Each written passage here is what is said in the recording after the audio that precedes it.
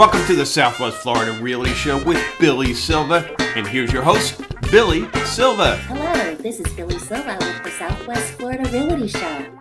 Well, with March just around the corner, if you purchased a home or a condo in 2021 and have not yet filed for homestead tax exemption, you need to do so today.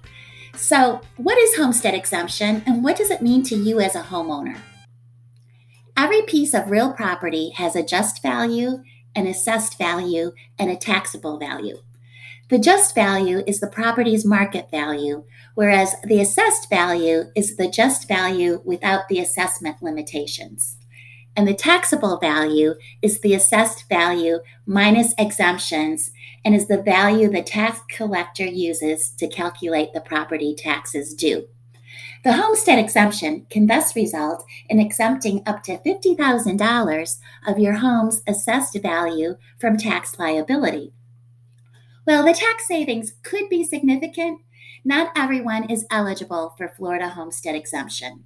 Before you apply for the homestead exemption, make sure you meet the following requirements. You are the actual property owner. The property you want to claim the exemption on must be for your permanent residence. You must have lived at the property on January 1st of the tax year in question. For example, if you hope to claim the homestead exemption on your 2022 property taxes, you must have lived at the property in question on January 1st, 2022. And lately, you should not have rented the property for more than 30 days per calendar year for 2 consecutive years or renting it as of January 1st of any tax year.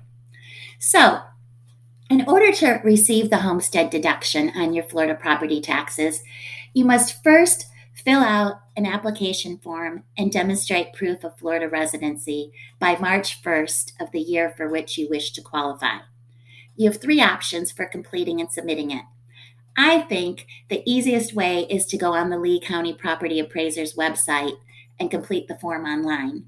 But you can also print the form out and mail it in or take it to the tax collector's office. Whether you complete the form online or in person, you'll be asked to provide proof of your residency in Florida and at the address you want to claim the exemption for.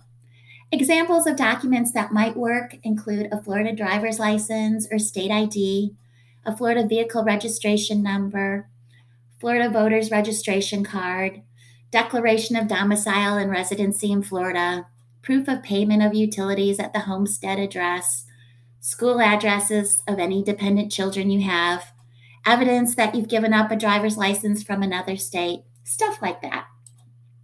One nice feature of the Florida homestead exemption is that you don't have to reapply every year. Once you've been approved for the homestead exemption, your homestead will be automatically renewed by the state every year. However, it's important to note that your homestead exemption does not transfer from property to property.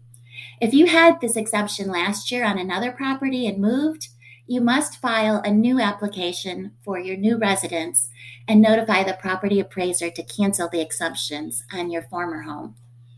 We're really lucky, though, because Florida's portability law allows property owners to transfer their Save Our Homes benefit earned on a previous homestead property to their new homestead property, lowering the tax assessment and consequently the taxes for the new homestead. So if you are applying for a new homestead exemption and you held a homestead exemption on a previous property within the last 3 tax years, anywhere in Florida, it doesn't need to be in Lee County, you should also submit a portability application with your homestead application. A portability application transfers any tax savings you have earned, but it does not transfer your homestead exemption from one property to another. You must first apply for a homestead exemption in order to be eligible for portability. If you're not familiar with what I was talking about with the Save Our Homes benefit, it's just another way Floridians see lowered property taxes. After the first year a home receives a homestead exemption and the property appraiser assesses it at just value, the assessment for each following year cannot increase more than 3%. This is called the Save Our Homes assessment limitation. So if you've lived in your home for a long time and its real value far exceeds its taxable value, then you are paying less in property taxes than the next person who will buy your home, as the taxable value on the home will be raised back up towards real value for the new homeowner. Many first-time Florida homeowners are surprised when their tax bills are higher than the tax bills of the previous owners or their neighbors. When the property changes ownership, Florida law requires the property appraiser to remove exemptions and reassess the property. So the assessed value equals the just value. This takes effect on January 1st after you purchase the property. So the previous owner's exemption and Save Our Homes benefit stays with the property for the remainder of the calendar year in which you purchase your home. So your first tax bill would reflect the previous owner's benefits if you bought the home before he or she paid that tax bill. If you own property on January 1st and apply for the homestead exemption by March 1st, your tax bill for the year will reflect the reduction in taxable value. But the Save Our Homes benefit will not take effect until the following year. I hope that makes sense. It's really an awesome benefit for homeowners, especially in this market where we're seeing home values increase 30%. However, it's extremely important, and I can't stress that enough, it's extremely important to contact the state if and when you become ineligible to claim the Florida homestead exemption. Florida law requires you to notify the property appraiser's office to remove that exemption by March 1st and has really, really strong penalties if you don't do it. Failure to do so could result in homestead tax lien with substantial penalties and interest if you do not tell the property appraiser to remove exemptions for which you are no longer qualified for. So, what are some examples that will make you ineligible for homestead exemption? Well, if you have rented out your property, you more than likely forfeit your right to claim a homestead exemption because it's no longer your primary residence because you're no longer living there. Someone else is. Other things that indicate it's no longer your primary residence are if you change your voter's registration and driver's license to another residence, if you or your married spouse simultaneously claim homestead or any other permanent residency-based tax exemption or credit on any other property anywhere else in the world.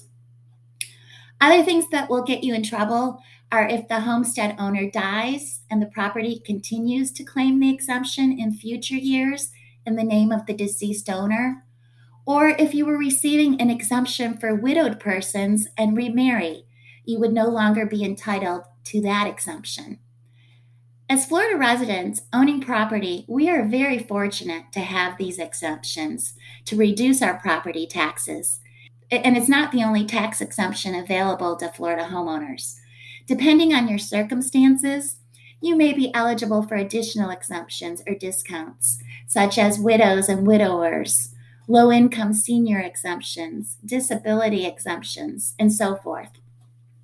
I hope if you were not familiar with homestead exemption or are considering purchasing property, today's podcast will help you to be an informed homeowner so that you can reduce your property taxes. The ball is now in your court, so remember to meet that homestead tax exemption filing deadline of March 1st. And as always, thank you for tuning in, and remember to share my podcast with your family and friends. Make it a great day. Thank you for listening to the Southwest Florida Realty Show with Billy Silva.